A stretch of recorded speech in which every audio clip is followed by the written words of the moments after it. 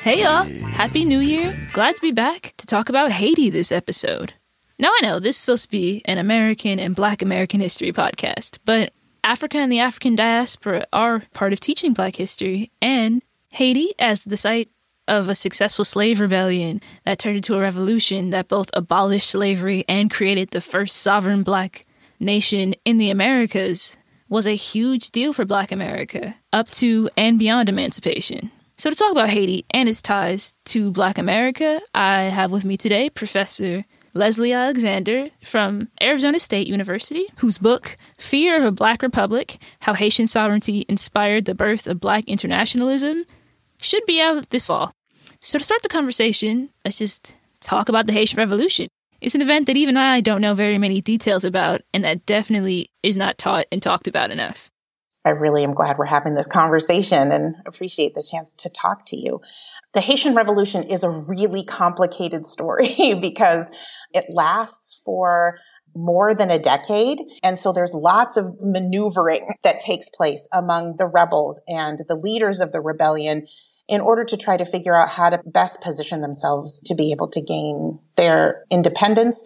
And initially, the most important thing for them is to gain freedom from enslavement. It initially began as a rebellion of enslaved people in the middle part of August in 1791. I want to point out just very quickly that it is significant that it occurs in the early part of the 1790s because it's at a moment in history that historians usually refer to as the Age of Revolution. It's just on the heels of the American Revolution, where British colonists are seeking their freedom from rule by the English crown. And then you also have the French Revolution, which is particularly significant because the territory that becomes Haiti was originally referred to as Saint-Domingue and had been established as a colony of the French.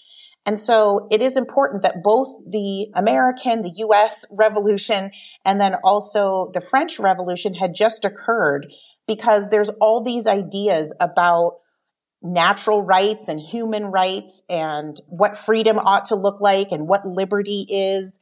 All of these ideas are circulating in the colonies across the Americas and really across the entire Atlantic world. And so neither of those revolutions, of course, instilled Africans with the desire to be free. They were born with that, right? So they didn't need the American or the French Revolution to give them the desire for freedom. But what it did help is create an environment where it became increasingly difficult to justify enslavement. And it gave them a language to use to fight back against the people who had been rationalizing and justifying their enslavement. So shortly before what we think of now as the Haitian Revolution begins to jump off, there's a series of rebellions. There were already independent Maroon communities that existed up in the mountains and in various places around Haiti that had become increasingly active, creating safe havens for fugitives to come and find freedom. Then you also have free people of color in Saint-Domingue who had started agitating for their rights. Again, drawing upon the language of the American and the French revolutions, essentially saying, look, we're legally free and we have a right to the same rights of citizenship as white folks get. So there's kind of an energy and a spirit of revolution that's existing at the time. And of course, when you combine that with what I said, the sort of already inherent existing desire among all humans to want to be free, Africans in Saint-Domingue are becoming increasingly agitated and inspired to fight for their liberation. So there's a series of kind of uprisings and revolts that take place prior to 1791, but things really jump off in August of 1791 when two spiritual leaders, a man named, he's in some documents is referred to as Boukman Dutty, in others he's referred to as Dutty Boukman, but he is understood to have been a highly influential and powerful spiritual leader, alongside a female spiritual leader as well named Cécile Fatima.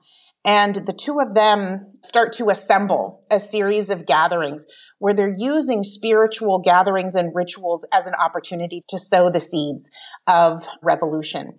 So there's a series of gatherings that take place. And then in the middle of August, things really pop off. And they hold a large gathering that night in the northern region of Haiti in the woods in a place called Bois-Cayman. They hold a series of rituals and gatherings there. And in the days that follow, it turns into a revolt. And over the next number of months, the revolt turns into a revolution. I should point out they did have a bit of a demographic advantage, if that's the right word to use, by comparison to the United States, where the demographics were almost entirely reversed. Saint-Domingue at the time, now Haiti, is a relatively small space, only about 13,000 square miles. But there were about 500,000 enslaved Africans in the colony at the time on about 8 to 10,000 plantations. And there's only about 40,000 white French colonists who are living permanently full time on the island. So demographically speaking, again, by comparison to the United States, they're a pretty serious majority in that regard. And so when the revolt pops off, it's very easy for the revolt to sort of spread contagiously across the colony and for it to turn into a real revolution. I'll just quickly add that it becomes really complicated over the period of the revolution because obviously the French are struggling to regain control over the colony. Spain, which at the time controls the other side of the island.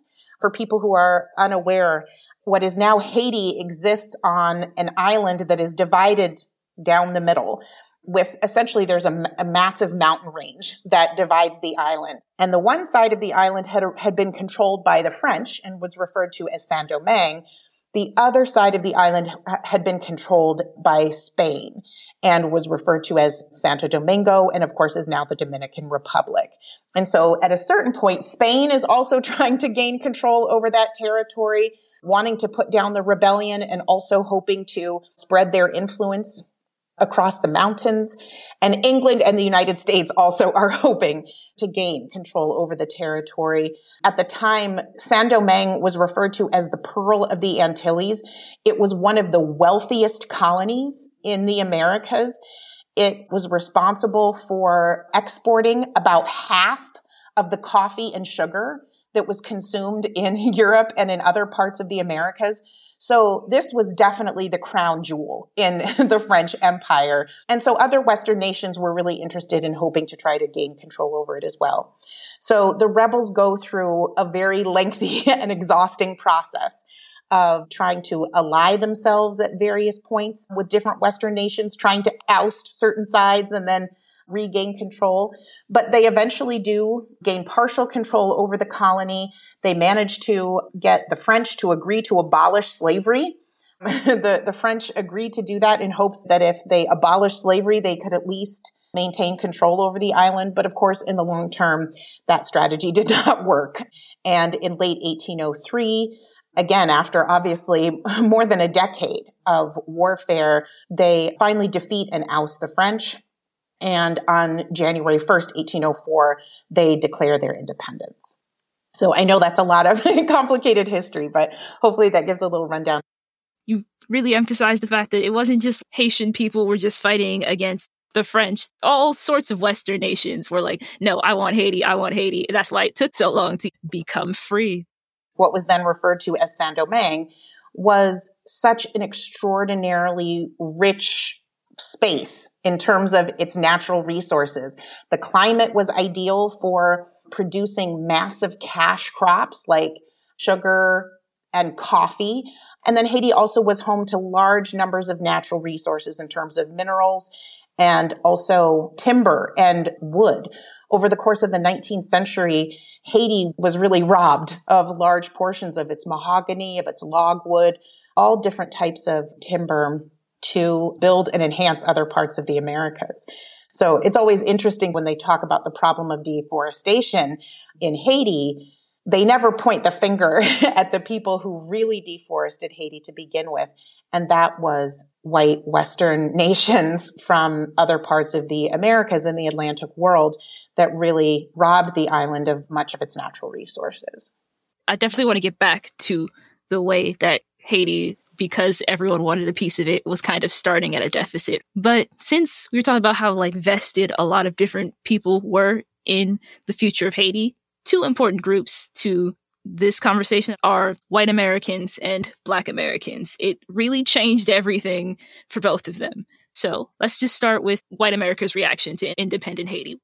Yeah, I mean, white Americans were really terrified when they learned about the initial revolt and rebellion, as they tended to be when they were concerned about any revolt or rebellion that took place in the Americas, because they knew that there was obviously a spirit of rebellion among the enslaved people in general. The term that they used a lot was the contagion of rebellion. It really tells us a lot about the extent of communication among enslaved people across the Atlantic world. The fact that they knew that if an uprising occurred in Martinique or Curacao or Jamaica or Cuba, that eventually news of that revolt would reach the United States and more specifically reach the enslaved communities and potentially inspire other types of revolt. So they really viewed revolts across the Americas in general as a real threat. But as the revolt in, at the time, Saint-Domingue becomes really obviously not just another revolt, but an unstoppable rebellion, within months, the number of rebels involved in the revolt reaches an estimated 80,000 enslaved people. And when that happens and months go by and the French are sending in troops and are being completely wiped out, they start to become really concerned. If you look in particular at the correspondence of political leaders like George Washington, like Thomas Jefferson, like Alexander Hamilton, after months have gone by and the revolt is not being put down, they're scared that the revolt is going to inspire similar types of revolts in the United States. Now, in fairness to them, it actually turns out that it does. We know of the Pain-Coupé conspiracy, the 1811 German Coast Uprising in Louisiana, Denmark-Vesey's conspiracy, likely even Nat Turner's rebellion that takes place almost 30 years later. All of these rebellions in the United States were, in fact, in some way inspired by the Haitian Revolution. So they're not entirely wrong, right, in being fearful about the ways in which a revolt and then eventually a successful revolution could inspire other rebellious behavior. If you look at other parts of the Americas, if you look at Jamaica, if you look at Curacao, if you look at Martinique, if you look at other colonies where enslaved people existed, they are all drawing upon the Haitian Revolution as an example for their own rebellions. They were right to be afraid of Haiti. Well,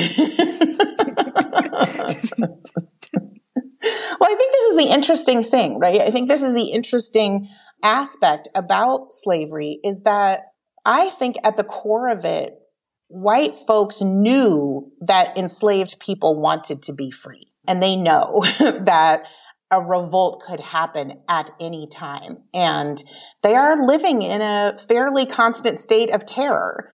Haiti was terrifying for white America, but also for Black America, this changed everything. And you talk about the age of revolutions and this idea of like self-determination and freedom. And this was really the first revolution of that whole period that actually included Black liberation. It changed what freedom looked like and became a huge focal point for Black Americans to be thinking about and talking about.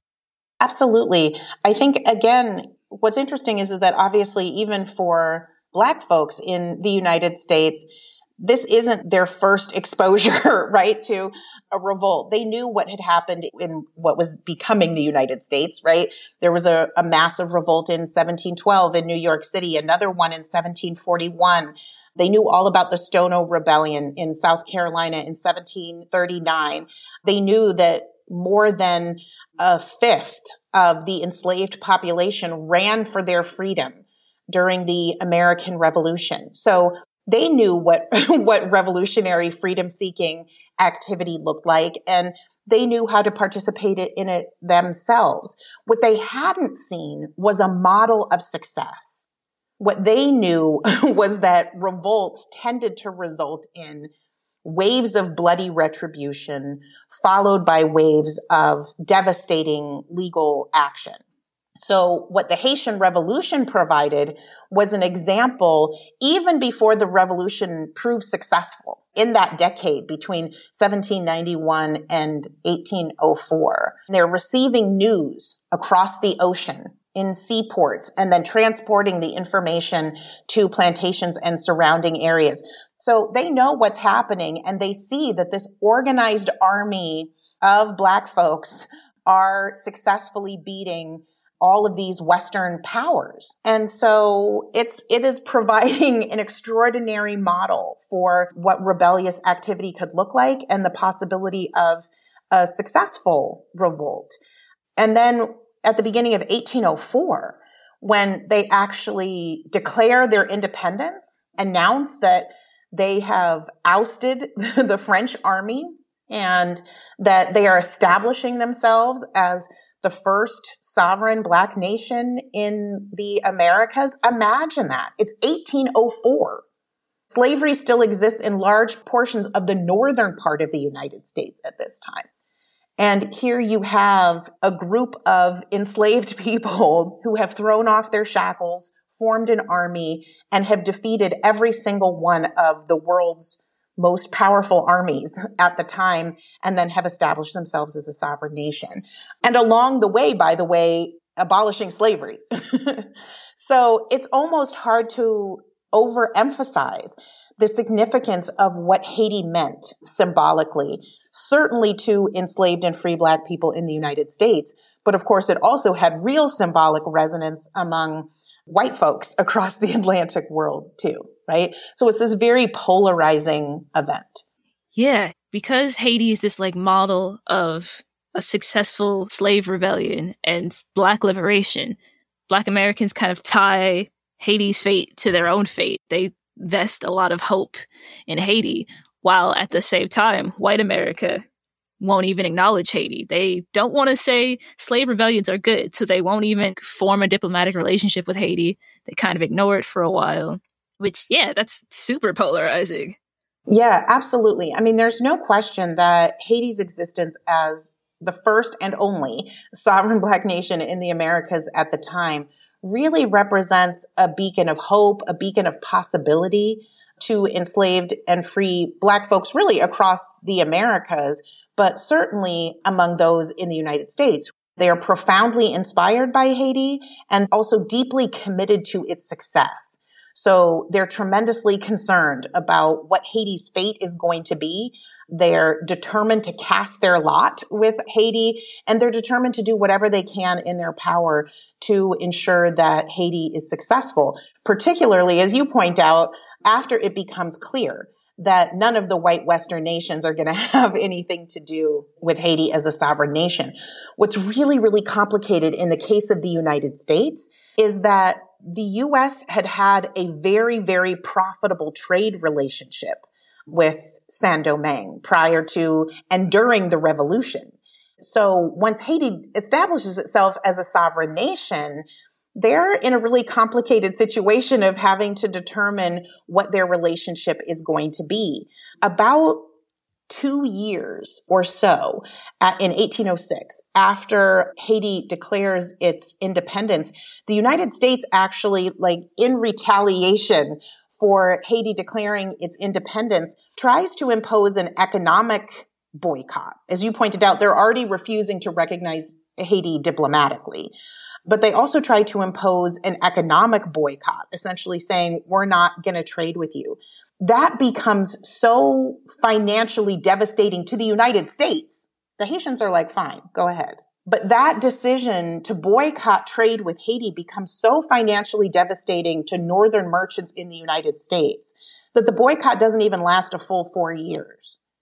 And they immediately begin to resume trade with Haiti again. So over the course of the next more than 50 years, the United States has this very complicated relationship with Haiti, where they're profiting enormously off of a very active trade with Haiti. They even have economic representatives that reside in Haiti that are overseeing U.S. trade into the country, but refusing to acknowledge that Haiti actually exists. And of course, throughout that period, and this is a good portion of what my book is documenting, is the ways in which Black activists are trying to pressure the U.S. Congress to extend formal diplomatic recognition to Haiti. Now, in truth, they know that on a practical level, formal recognition by the United States will probably change very little for Haitians themselves. But they believe that it is important symbolically and practically for the United States to have to recognize the existence of this free Black nation. And so from their perspective, they're very politically invested in trying to force the United States to say, yes, there is actually a free, autonomous, sovereign Black nation that exists in the Americas. And it is one that was founded as the result of successful slave rebellion. And of course, it's precisely for that same reason that the U.S. Congress refuses to do so. It was kind of a battle between Black people and the Southern slave power. Part of legitimizing slavery was not acknowledging a successful slave rebellion, but Black people were continually petitioning and doing all kinds of political activism to sway America towards diplomatic recognition of Haiti. For decades. So during much of the 1820s, they are largely engaged in using publications. They're delivering speeches, they're writing essays, they're using newly established Black newspapers to try to educate people about Haiti, about Haitian history, and trying to advocate for the importance of global diplomatic recognition for Haiti. In the 1830s, they kind of up their game a bit and begin to focus on pressuring the U.S. Congress to extend formal diplomatic recognition. So they actually wage a petitioning campaign. The first petitions that we've been able to find were sent to the U.S. Congress in 1837, and the last of them came in 1844. So over about a 7 or 8 year period, they are bombarding the U.S. Congress with petitions. Over the course of that time, an estimated 30,000 people in the U.S. signed petitions in favor of Haitian recognition, and they were presented one by one to the U.S. Congress. And it results in a pretty nasty debate, particularly in late 1838 and 1839.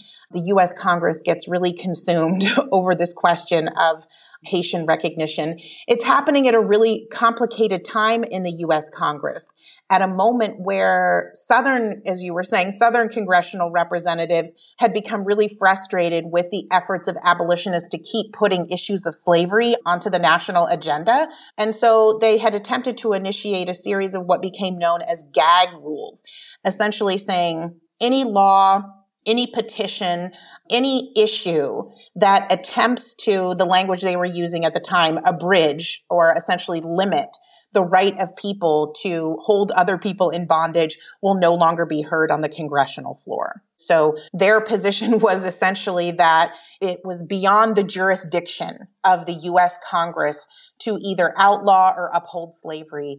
And so they were putting a gag on any topics that dealt with the institution of slavery. So what's really interesting about the petitions seeking recognition for Haiti is that they were kind of a clever like end around strategy, because they didn't explicitly deal with the question of slavery, right? They were simply petitions saying, we want the United States to recognize the existence of Haiti, right? To extend diplomatic recognition to Haiti. So the gag rules couldn't prevent the presentation of the petitions on the congressional floor. But of course, everybody knew that the petitions seeking recognition for Haiti were also really about slavery and about trying to push the idea that Black people had the same right to freedom and independence and sovereignty as other folks. So it leads to some pretty nasty debates on the congressional floor in 1838, 1839, even extending a little bit into 1840.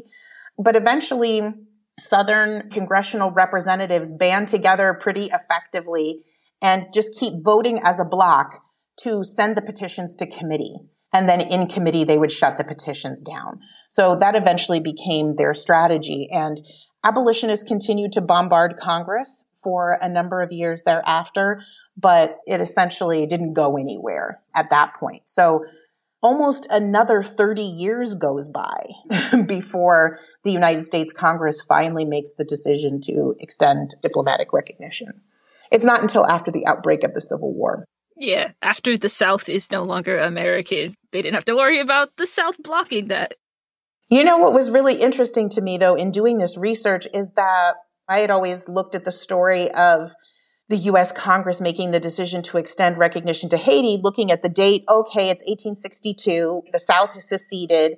And so the remaining representatives just decided to go ahead and extend recognition. Like, to me, I had always, in the back of my mind, just assumed, okay, once the Southern congressional representatives were gone, it was a quick and easy path.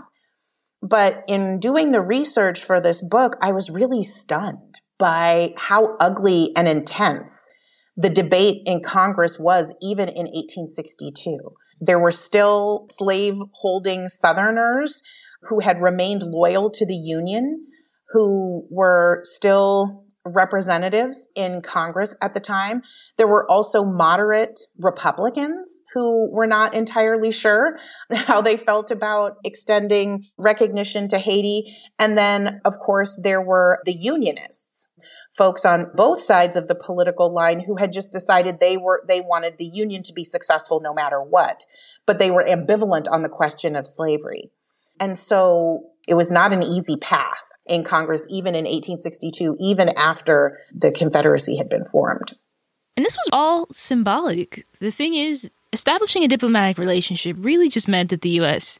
acknowledged that Haiti existed as a sovereign black nation and that Haiti and the U.S. would exchange diplomats, which just shows kind of the depth of anti-blackness in America, that it took that much time and effort for the small symbolic action of recognizing Haiti. So we've discussed what Haiti meant to Black people in America symbolically as a place of great hope and expectation, but Haiti did not and could not live up to all that Black America wanted from it, and reality pretty quickly didn't match what Black people expected out of Haiti. And this collision between symbolic hope and reality really comes into focus when you discuss the immigration movement to Haiti.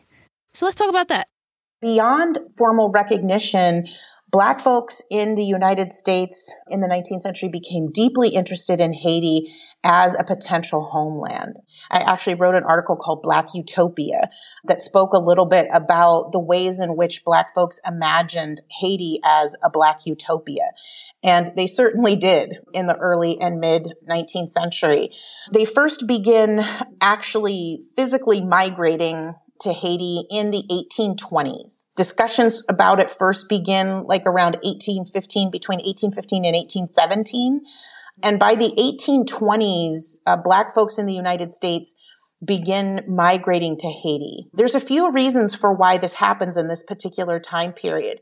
So the politics of Haiti are really complicated in the first couple of decades after they gained their independence. Independence was declared under the governor general at the time, Jean-Jacques Dessalines, who after a couple of years was assassinated. And following his assassination, the country divides into two regions.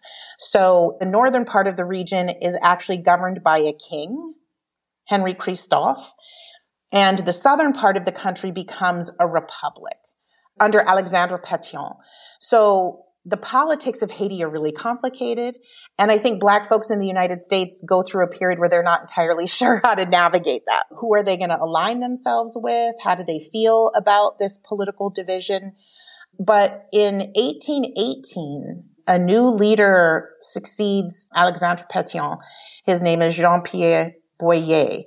And Boyer takes control over the southern part of the country, but also extends his power up into the north. But more significantly, he takes his army across the mountains and conquers Santo Domingo and unites the entire island. So this becomes a really inspiring moment for Black folks in the United States, but for folks across the Americas, because for the first time, they're not worried about Spanish coming across the island and trying to gain control over Haiti. And they're looking at the country as really a united nation for the first time in quite a long time. One of the other things that Boyer does is he actually sends a representative, a man named Jonathan Granville, to the United States, and he travels all along up and down the eastern seaboard trying to recruit free Black people to migrate to Haiti. So Boyer actually reaches out with kind of early Pan-Africanist messages, saying we're all children of Africa. The blood of Africa runs through all of our veins, and we are opening our country to be a safe haven for you. So Boyer begins to actually very intentionally appeal to the Black population in the United States. So 1822, 1823, 1824, 1825, thousands of Black people begin to migrate from the United States to Haiti. An estimated 13,000 Black folks migrate from the United States to Haiti just in the middle part of the 1820s. In the newspapers, they often refer to it as Haitian fever, this idea that there is this enthusiastic appeal that Haiti as a destination really begins to take hold, particularly obviously in the northern part of the United States. Things start to go wrong in the middle part of the 1820s for a couple of reasons. I have argued in my book the first and most significant reason is what has become known as the indemnity. So what happens in 1825, in July 1825, the French government becomes extremely concerned about Haiti's unwillingness to resubmit, right, to colonial authority. And a lot of French citizens in particular are saying, look, we lost all of our property. And they're not just talking, by the way, about the physical space. They're not talking just about the land. They're also talking about the human beings they had owned. So we have lost all this property in Saint-Domingue. The French government is not doing anything to get us our money back. They did not successfully, defend our territory and our property. And so the French government owes us restitution. And so what the French government decides to do is send, I've referred to it as sort of classic gunboat diplomacy. They send a fleet of warships to Port-au-Prince, which is the capital of Haiti. They send a fleet of warships and point nearly 500 cannons at the capital city and essentially say, unless you agree to these terms, which, as I said before, later becomes referred to as the indemnity, unless you agree to these terms, France is going to fight this out and force Haiti to return to our colonial authority. So President Boyer either has to submit to incessant warfare and potentially the reimposition of French colonial authority and slavery, or he has to agree to the terms in the document. And essentially what the document says is, in order to gain its independence, in order for France to recognize Haitian independence, Haiti will be forced to pay 150 million gold francs to France in installments over a period of years until the terms are met. The other kind of major stipulation essentially says that France will no longer be forced to pay taxes when they come into trade with Haiti. So this is kind of a double whammy, right? It is simultaneously shackling Haiti to this massive debt. I mean, for your listeners to get a sense of what that means, in contemporary terms, 150 million gold francs has been estimated to be somewhere in the range of $20 billion. Okay, contemporarily. Whoa. So here's a country, right, that has just gained its independence. Countries around the world are refusing to trade with them. And now France is essentially saying you can no longer profit when we come and trade in your ports. So they're cutting off one of their major sources of income and also shackling them to this unimaginable debt. And that's after they had already earned free, after they had already declared independence. That's what gets me. It's like, we're already free and independent, but now you have to pay to continue to stay free and independent. Anyway, yeah, go ahead. And so here's Boyer, the Haitian president, Jean-Pierre Boyer. Over a period of days, he's pondering it. He's trying to figure it out. The Haitian people, in the meantime, know nothing about this. All they know is that these French ships have arrived in the harbor. Boyer finally makes the decision he's going to accept the terms of the indemnity.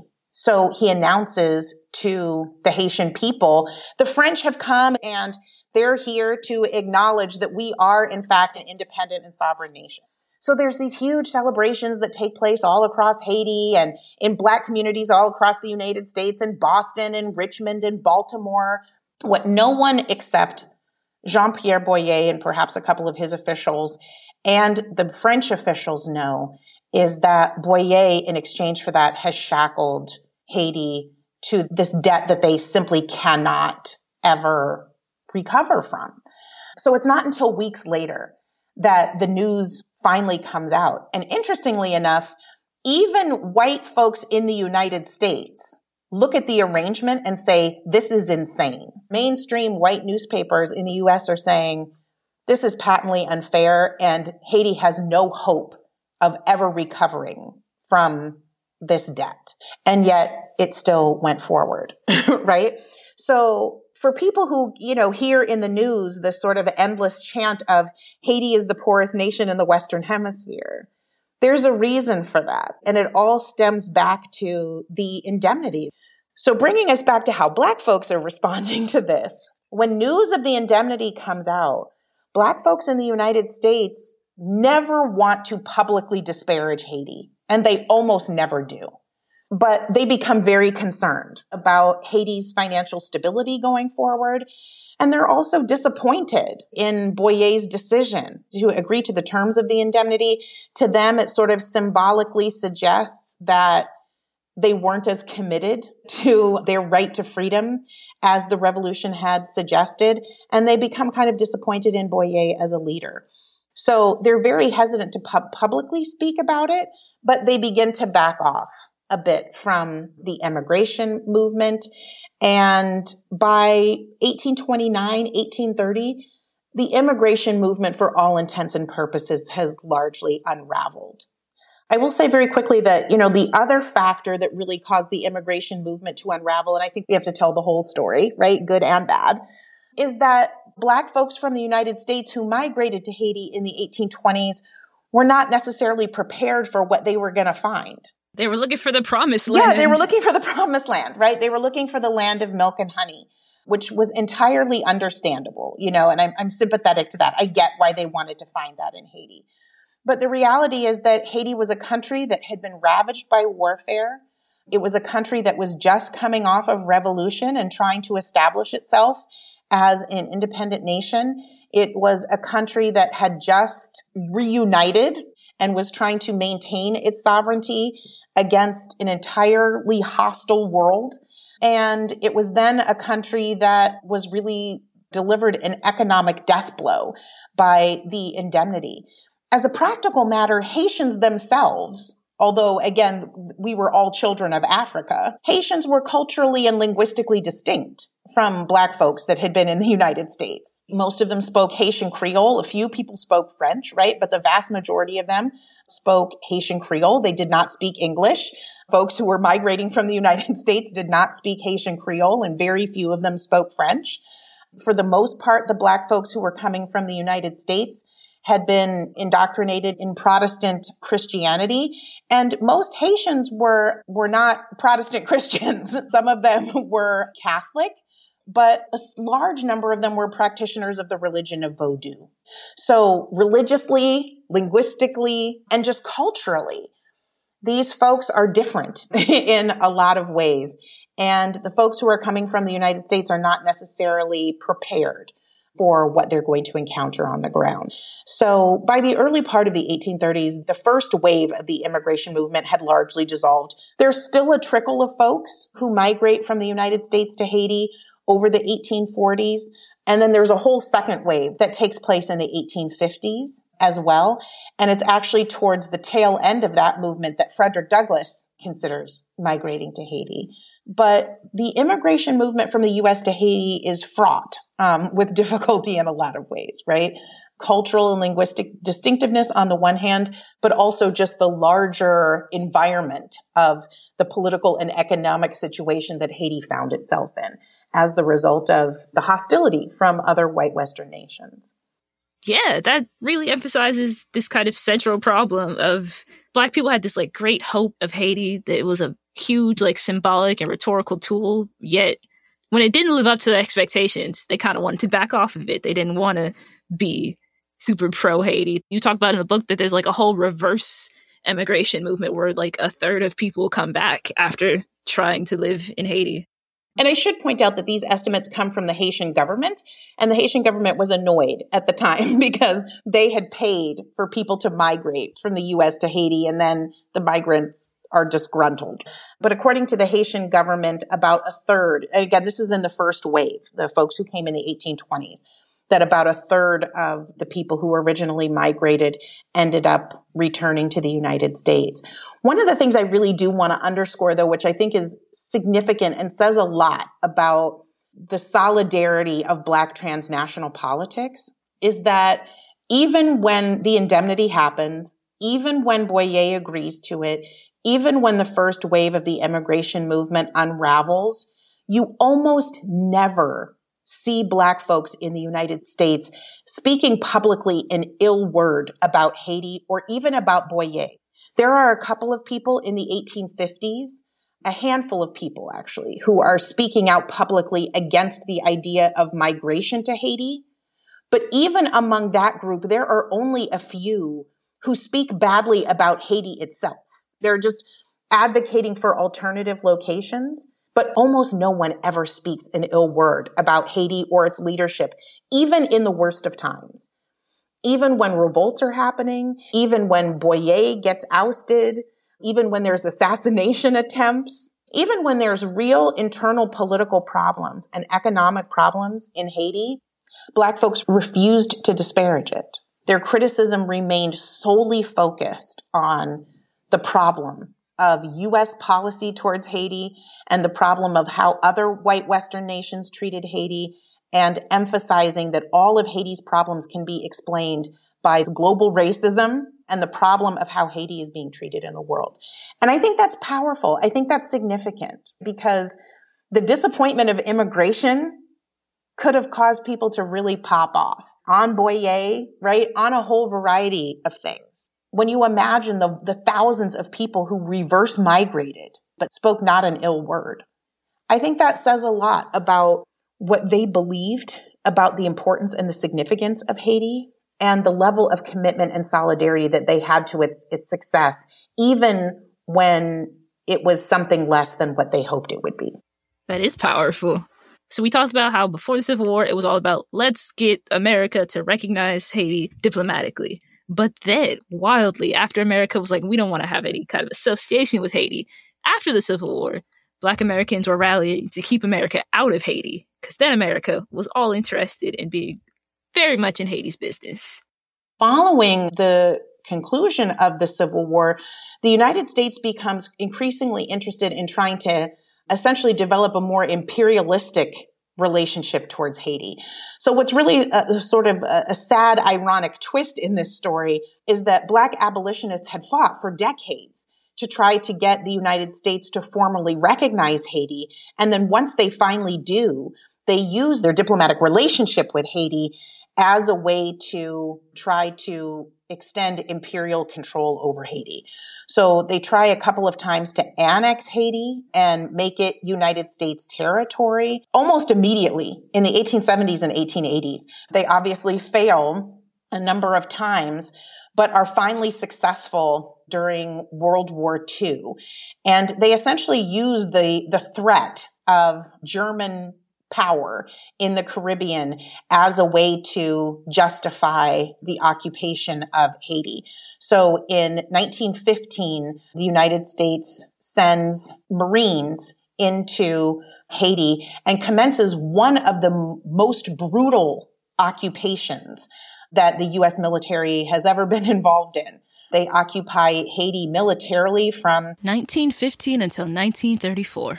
And during that time, they rewrite Haiti's constitution. They essentially take control over the entire Haitian government and are ruling Haiti through military authority. During that time, you will be unsurprised to find out that Haitians wage a lengthy battle to try to oust U.S. authority, but the U.S. military is disturbingly and powerfully brutal towards the Haitian population. In one skirmish, for example, killing 2,000 Haitian protesters who are seeking to regain their independence. The U.S. finally withdraws the Marines, but they continue to maintain control over Haitian government and over the Haitian finances for another decade or so. And one of the most significant things that the United States does is that they use Haitian governmental resources to pay off the last of the indemnity to France, right? So for this entire century, Haiti is paying France in installments, right? This money that they had supposedly owed them all the way back from 1825. So they finally arranged to pay off the last of that to the Haitian government. But in order to do that, the Haitian government is forced to agree to loans now from U.S. governmental institutions. So all the way to this day, so now again, we're almost a whole nother century later, the Haitian government owes millions, and some people estimate billions of dollars to U.S. financial institutions in Washington, D.C. and in New York City as a result of ongoing efforts to try to repay the debts that connect all the way back to the 1825 indemnity. That's just some nonsense. It's crazy. So that's what I'm saying. You know, when I watch the news and I hear this repeated chants of Haiti is the poorest country in the Western Hemisphere, I always want to respond to that by saying, but there is a reason for that, right? It's by design. Like, it is not an accident of history. It is not because Haitians are somehow incapable of governing themselves or of managing their money. It's that France and the United States have spent the last 200 years doing everything they can to financially exploit Haiti and to keep it in the position of being the poorest country in the Western Hemisphere. So Black Americans were like actively tying their fate to the fate of Haiti. You kind of paralleled the fate of Black Americans post-freedom to the fate of the island of Haiti after independence. And they do parallel each other so much in the way that both of them were like set up to fail afterwards. It wasn't just like slaves are free. We're just going to like leave y'all alone to go do what you want to do, go be successful. There were always limitations and kind of active work to like clamp down on any kind of success that could happen, both for Haitians internationally and for Black Americans domestically. There really is a lot in common to the condition we see both of them in right now.